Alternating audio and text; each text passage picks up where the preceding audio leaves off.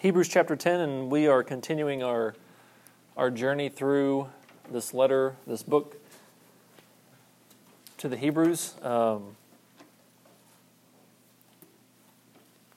As we get into our text this morning, a question to ponder is, as a Christian, is your standing before God dependent on your faithfulness? Is your standing before God dependent on your faithfulness?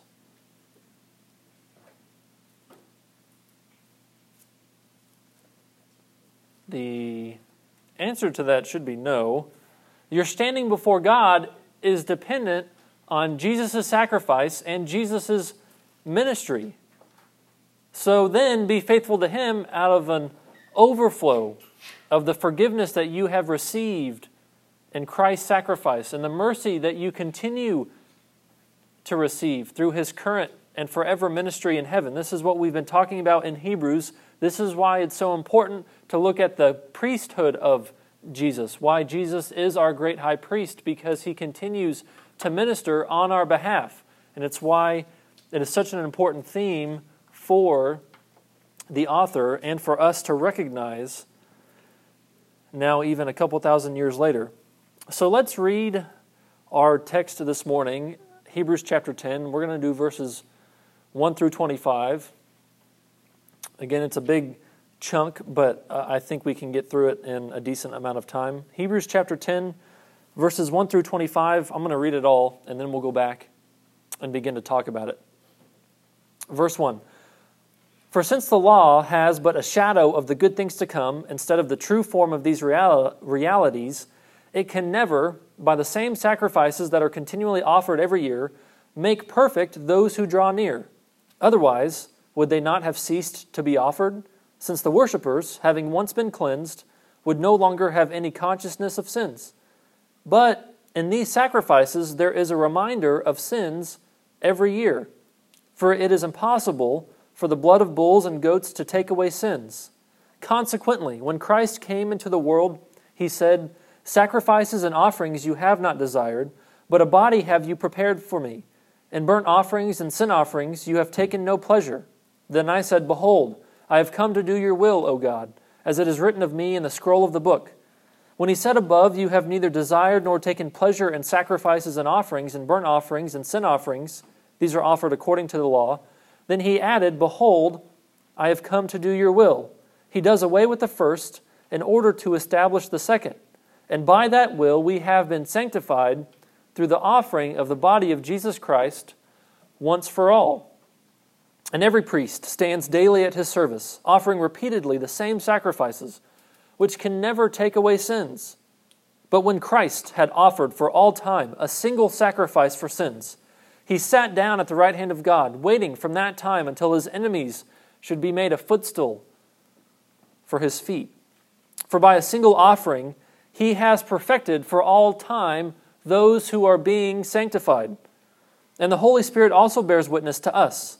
For after saying, This is the covenant that I will make with them, after those days, declares the Lord, I will put my laws on their hearts and write them on their minds. Then He adds, I will remember their sins and their lawless deeds no more. Where there is forgiveness of these, there is no longer any offering for sin. Therefore, brothers, since we have confidence to enter the holy places by the blood of Jesus, by the new and living way that He opened for us through the curtain, that is, through His flesh, and since we have a great priest over the house of God, let us draw near with a true heart and full assurance of faith, with our hearts sprinkled clean from an evil conscience, and our bodies washed with pure water. Let us hold fast the confession of our hope without wavering. For He who promised is faithful. And let us consider how to stir up one another to love and good works, not neglecting to meet together, as is the habit of some, but encouraging one another, and all the more as you see the day drawing near. So let's begin back at verse 1 in our text, now that we have the grand big picture of what we're going to be talking about this morning. Look back at verse 1 and notice that the author talks about being perfect. This has been something that he has referenced already earlier in his letter. Let's read verse 1 again. For since the law has but a shadow of the good things to come, instead of the true form of these realities, it can never, by the same sacrifices that are continually offered every year, make perfect those who draw near. So the idea is, as we see later in verse 10, we want to be made perfect. The people who draw near to God want to be made perfect.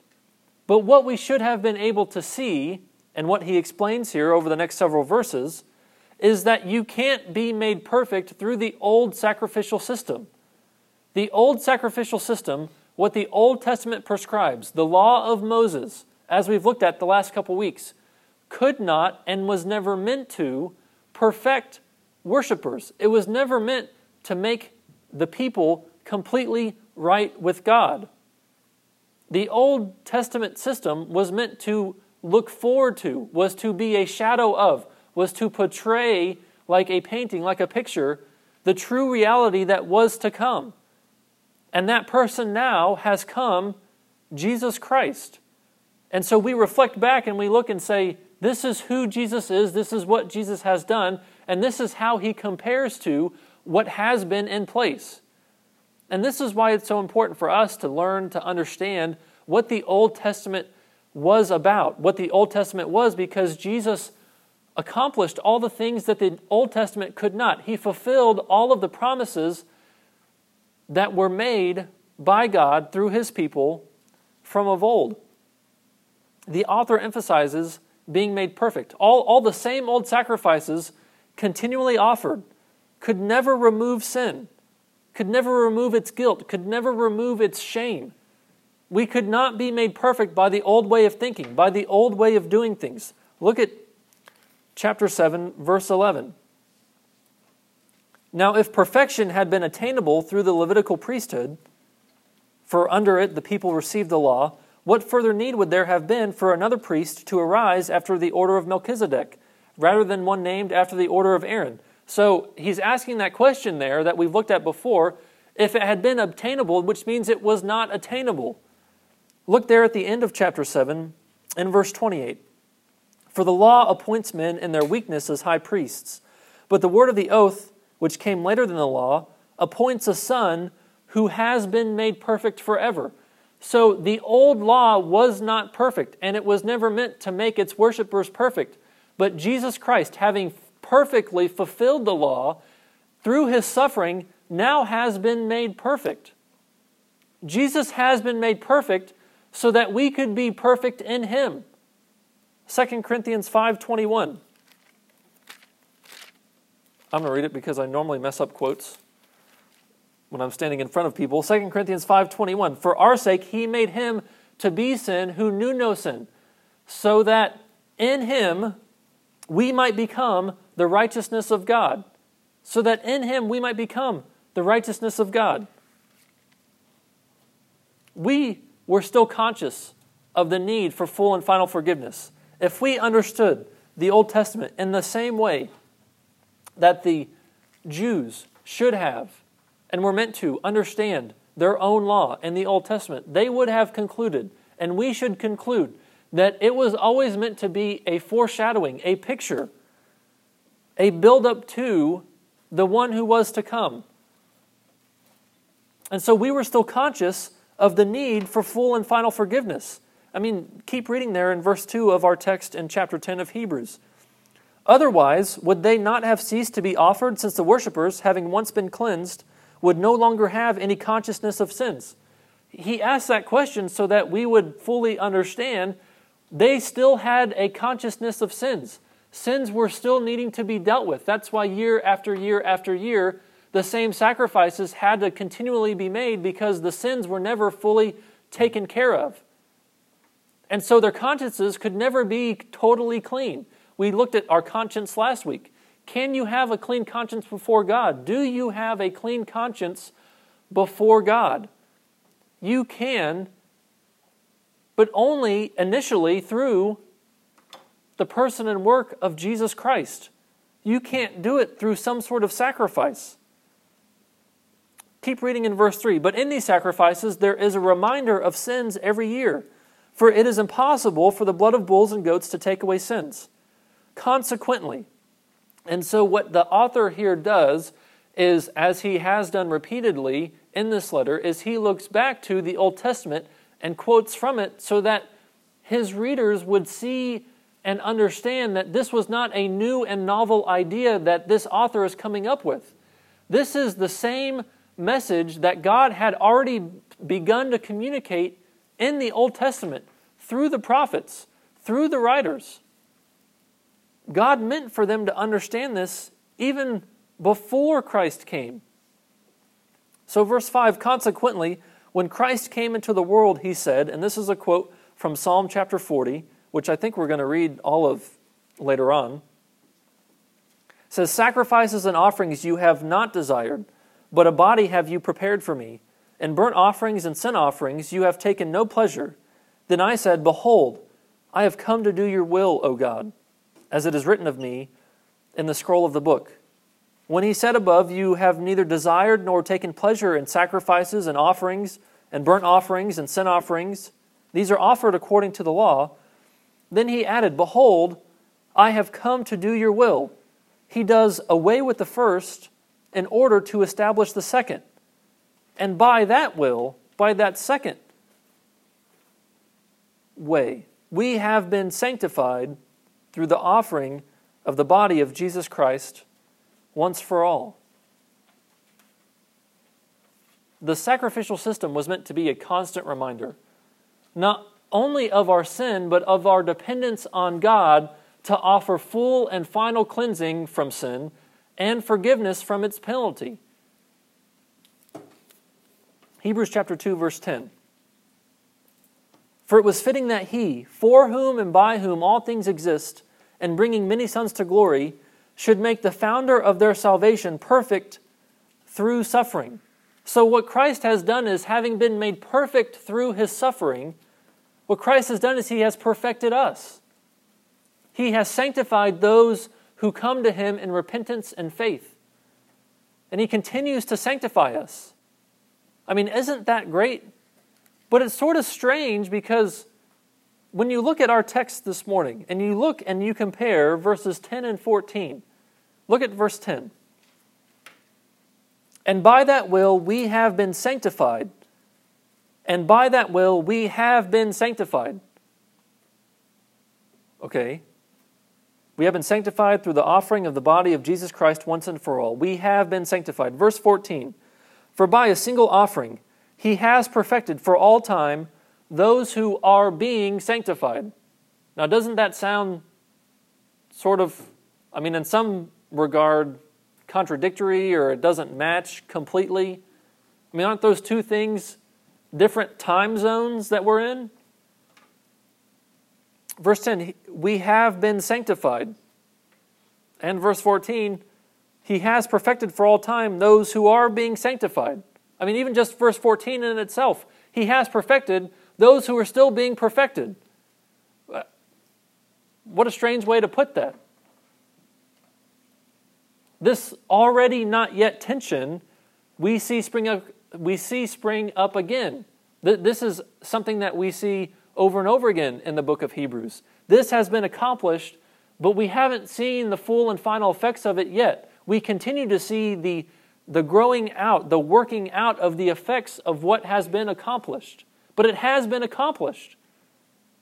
And one day, fully and finally, completely, we will no longer have to live by faith, but our faith will become sight. We will see, we will know, we will be with him. But there is a tension here. And it may confuse some of us into thinking that Christ hasn't fully accomplished our salvation, that we need to add something to it, that it's dependent on us in some capacity. We cannot be any more right with God than when we first put our faith, our trust, our hope in Jesus Christ as the risen Lord. We cannot be any more right with God than when we first put our faith, our trust, our hope in Jesus Christ as our risen Lord. You can't be any more right with him at some later point than you are now if you are his child. You can't be any more right with him.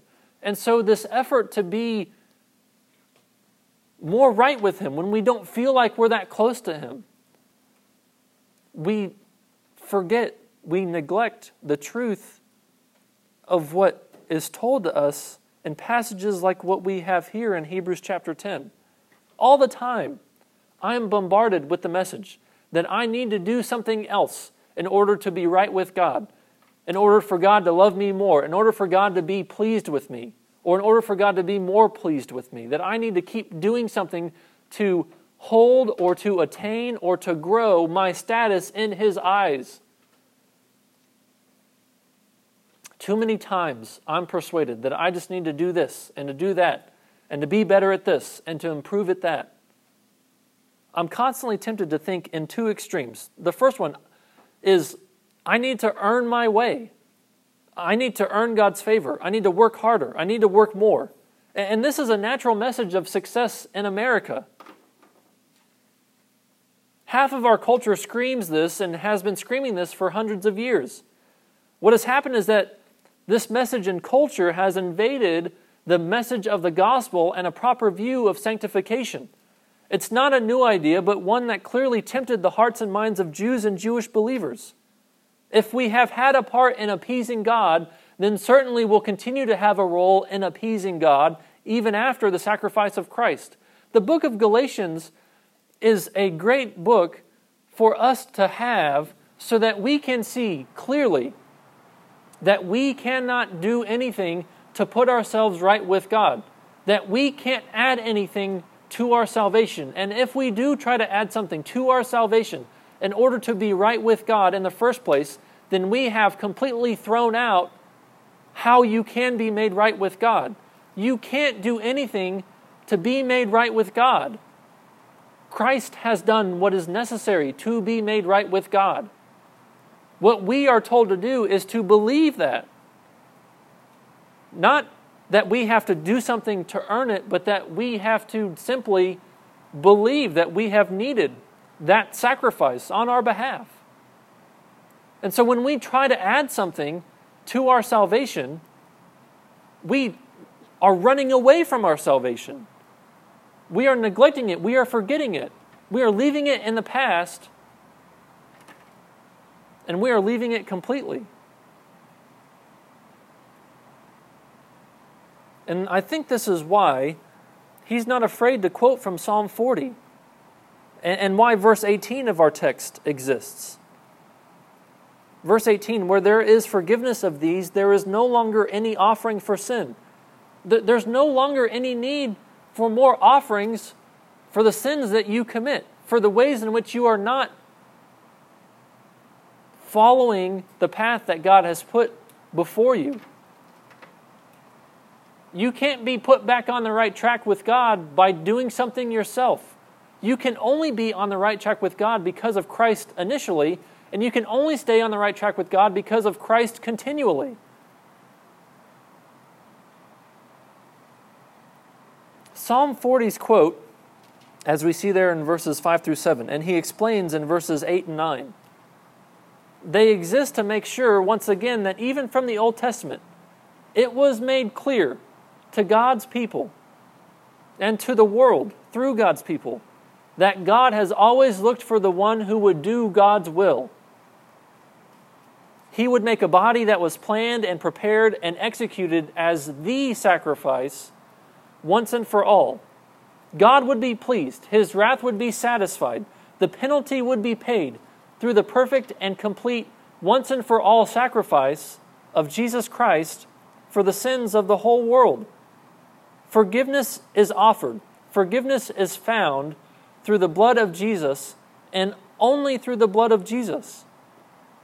Beware of the first extreme way of thinking. We cannot earn our way to being right with God, whether initially or continually. And as we read again verses 10 through 14, it leads us to our second extreme. Verses 10 through 14 in our text in Hebrews 10. And by that will we have been sanctified through the offering of the body of Jesus Christ once for all. And every priest stands daily at his service, offering repeatedly the same sacrifices. which can never take away sins.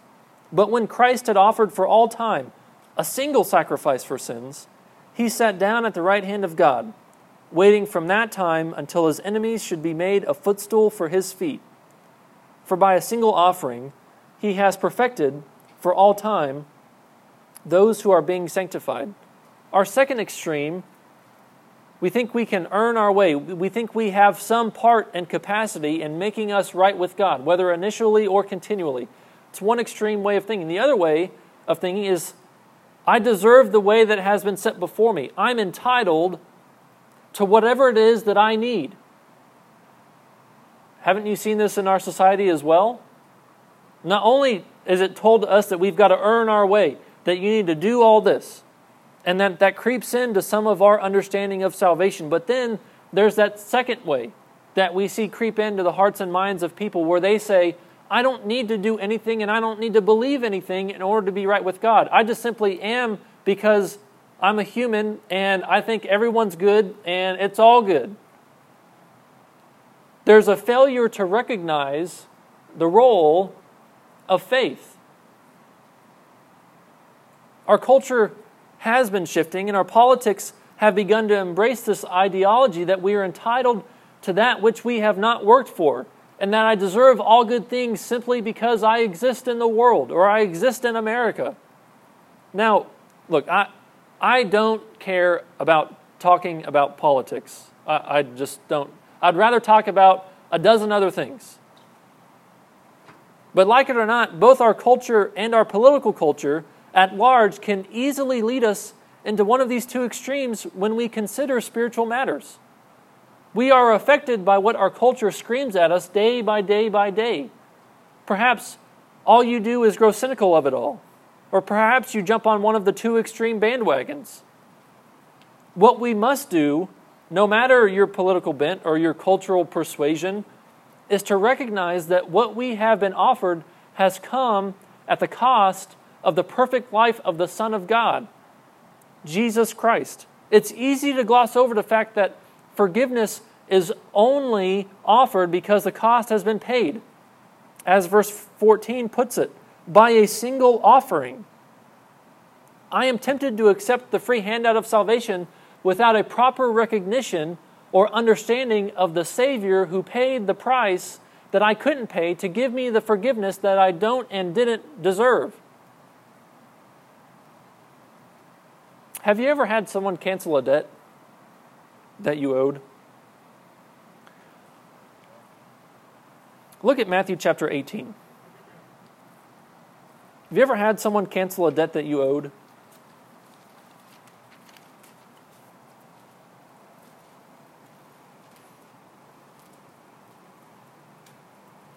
Matthew 18 is all about sin and forgiveness. And starting in verse 21, we get this story of an unforgiving servant. And we get this picture of someone who has been forgiven a debt. I'm going to read this. Matthew 18, starting in verse 21. Then Peter came up and said to him, Lord, how often will my brother sin against me, and I forgive him? As many as 7 times? Jesus said to him, I do not say to you 7 times, but 70 times 7. And then Jesus goes on to explain. Verse 23, therefore the kingdom of heaven may be compared to a king who wished to settle accounts with his servants. When he began to settle, one was brought to him who owed him 10,000 talents. Now, if you're not familiar with that, this is basically, he owed him more than could ever possibly be owed. The largest sum that could be owed, he owed it. There's no way this guy could pay it off. Verse 25, and since he could not pay, his master ordered him to be sold, with his wife and children and all that he had, and payment to be made. Yikes. Indentured servitude. Not great. So what does the servant do? Verse 26, so the servant fell on his knees, imploring him, have patience with me, and I will pay you everything. And out of pity for him, the master of that servant released him and forgave him the debt. Now, if the story ended there, that would be great. That this guy has been forgiven, a debt that he could never pay. He said, look, let me see what I can do to pay you back. And the guy's like, you can't pay me back. Even if all your kids, your wife, even if I put all of them to work for the rest of their lives, they still couldn't repay me. By the time they got to repay me, you'd be repaying like my great-grandchildren. I mean, is the idea here. Like, you never could do it. You can never get out of this. And I'm never going to see it. And I want to see this debt paid. And so what I'm going to do is I'm going to pay it. I'm going to write it off. I'm going to act like it doesn't exist anymore. This is what Jesus has done for us. We wanted to say, how can I pay for this debt? And Jesus said, you couldn't pay for it. God said, you couldn't pay for it. But I'm canceling it for you through the sacrifice of my Son. This is the picture that Jesus is painting for us, that the disciples, as he tells the story, are beginning to see and won't see come to full fruition until his death on the cross and his resurrection. But we can look back on the story and see this is what Jesus has done for us. I'm this guy. I'm the guy in this story. Not the one who's forgiving his brother or his servant. No, I'm the servant. I'm the one who couldn't repay. And Jesus paid my debt. And so how should I respond then? Well, not the way that this guy does. Verse 28. But when that same servant went out, he found one of his fellow servants who owed him 100 denarii. Okay, and so you see, the tension there. This guy, the original servant number one, owed $500 million. And then the second servant owes 5,000. I mean, you could pay that off. Well, you could work that off. I mean, pretty easily, a few months, maybe a year. I mean, just give him a little bit of time, he could pay it off. No. And seizing him, there in the middle of verse 28, and seizing him, he began to choke him, saying, pay what you owe. Man, what a horrible way to respond. Ouch. I hope I don't have any bosses like that. I'm glad I don't currently. Pay what you owe. So his fellow servant fell down and pleaded with him, have patience with me, and I will pay you. The same thing that this servant number one says is the same thing that servant number two says. Have patience with me, I will pay you.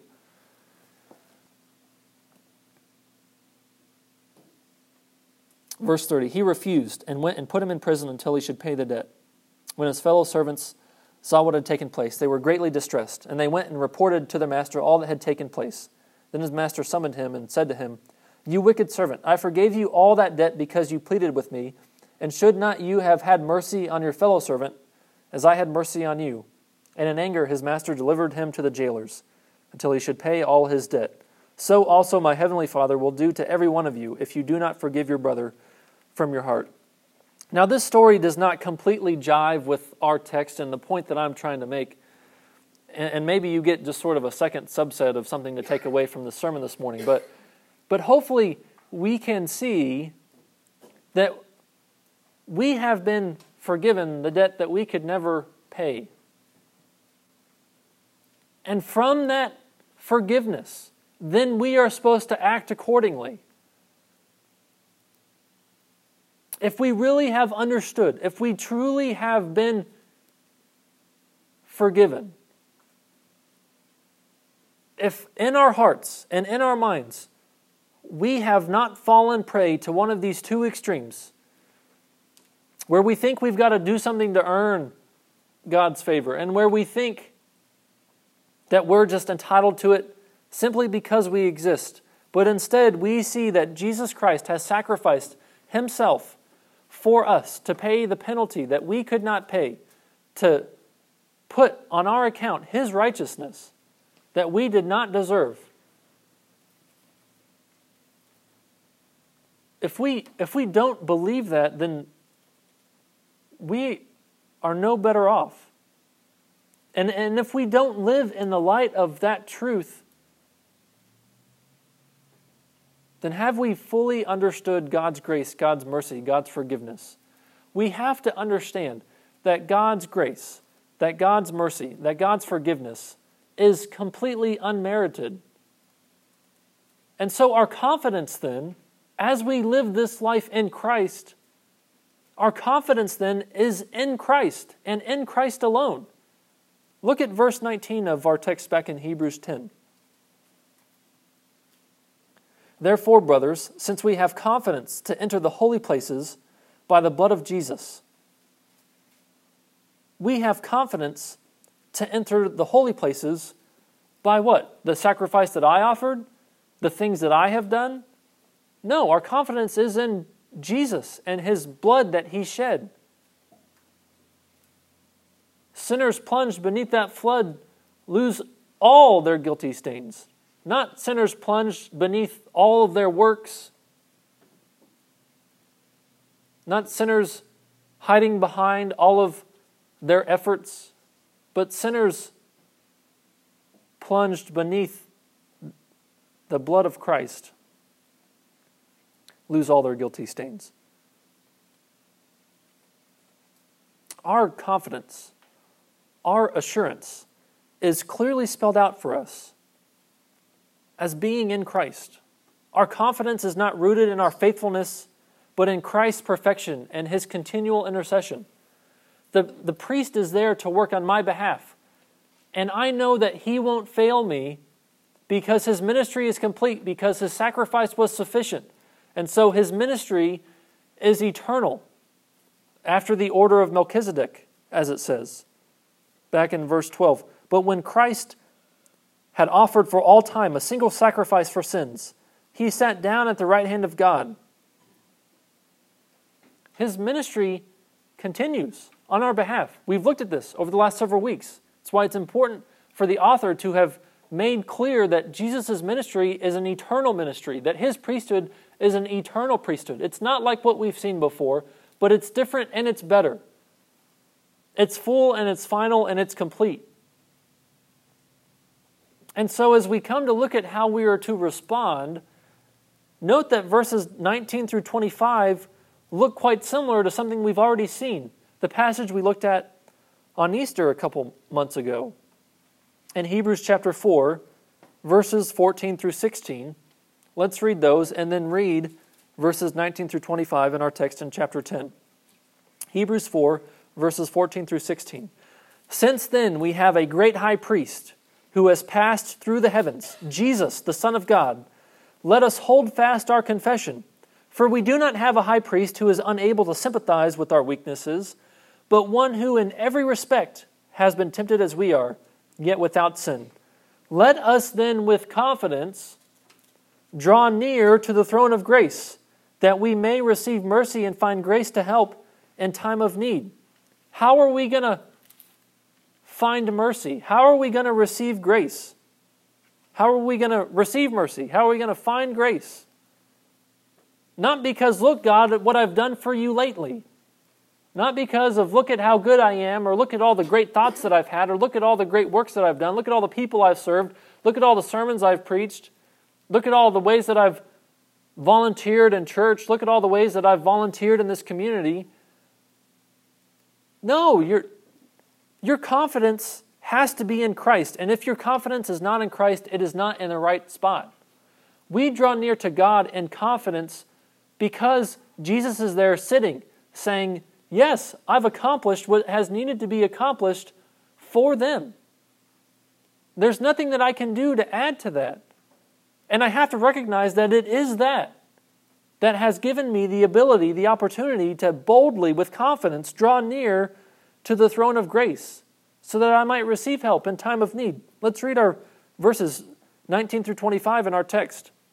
Therefore, brothers, since we have confidence to enter the holy places by the blood of Jesus, by the new and living way that He opened for us through the curtain, that is, through His flesh, and since we have a great priest over the house of God, let us draw near with a true heart and full assurance of faith, with our hearts sprinkled clean from an evil conscience and our bodies washed with pure water. Let us hold fast the confession of our hope without wavering. Why?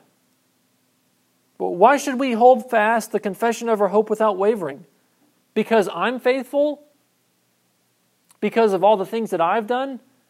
No, for He who promised is faithful. He's the one who is faithful. He's the one who could do what I could not do. He is faithful. Not me. He is. For He who promised is faithful. And let us consider how to stir up one another to love and good works, not neglecting to meet together, as is the habit of some, but encouraging one another, and all the more as you see the day drawing near. As we rest in the finished work of Christ, let your faithfulness to God be an evidence of your sanctification, not your basis for sanctification. As we rest in the finished work of Christ, let your faithfulness to Him be an evidence of your sanctification, not your basis for sanctification. I am not made holy because of what I do. I am made holy because of who Jesus is and what He has done for me. And so as I seek to follow Him, as I seek to draw near to Him, as I seek to do work on His behalf, I recognize that this is work that I can only do because of Him, that this is the work I do for Him, because of what He has done for me. This flows from the inside out. I'm not made right because of all these external sacrifices, these external actions, but because of Him, and because He's given me a new heart. And that's why He includes, again, this quote from Jeremiah in verse 16 and 17. This is the covenant that I will make with them. After those days, declares the Lord, I will put my laws on their hearts and write them on their minds. Then He adds, I will remember their sins and their lawless deeds no more. Verse 17 should scream to us, find rest in Christ. You no longer have to pay for your sins. You no longer have to worry about the shame and the guilt that comes along with the sins that you have committed or the sins that you will commit, or the ways in which people sin against you. I find rest in Christ because that is the only true rest that I can have, both initially for salvation and continually in my sanctification. I rest in the work of Christ. And so we have three imperatives there, three encouragements, three commands in verses 22 through 25. It says, let us draw near with a true heart and full assurance of faith. We can, with a true heart, full assurance of faith. We can be sprinkled clean from an evil conscience. You can have a clean conscience before God, and our bodies washed with pure water. Let us hold fast the confession of our hope without wavering, for He who promised is faithful. And let us consider how to stir up one another to love and good works. I think it interesting the order in which he puts those. What comes as the third one are the works. From this confession, from this assurance, then springs up our love and good deeds and our encouragement to spur each other on to live how He has called us to live. And so we can live how He has called us to live only because of His death that gives us life.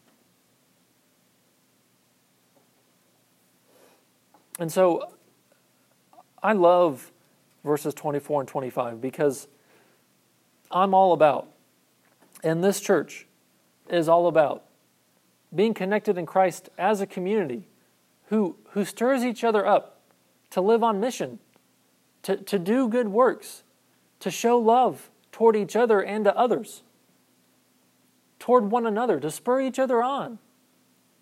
Because we need the encouragement, because sometimes when we get bogged down in the sin that is so clearly evident in our lives, that we can lose sight of our only hope. And so we encourage each other to look to Christ.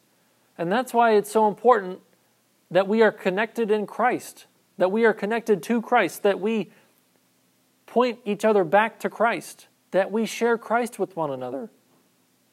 Not just from an evangelistic standpoint, but from a communal standpoint. We are sharing in Him. We are finding our lives in Him. And we are building up each other in Him so that then we might be sent out, so that we might be able to look past the fog and the haze of the sin in our lives and the sin that attacks us, so that we can be encouraged by the witness of each other to look to Christ. And so that we can then do good deeds and work and love, so that other people may see and know not how wonderful we are, not how holy we are, but so that they can see what Jesus has done for them, just as I understand and recognize and know, full assurance of faith, that Jesus has done these things for me, despite the fact that I owed more than I could ever pay. Because he knew that I could never pay what I owed. He came, he lived, he died, and he was raised to show that he could pay for that for me. And we continue to proclaim that message, to encourage each other with that message.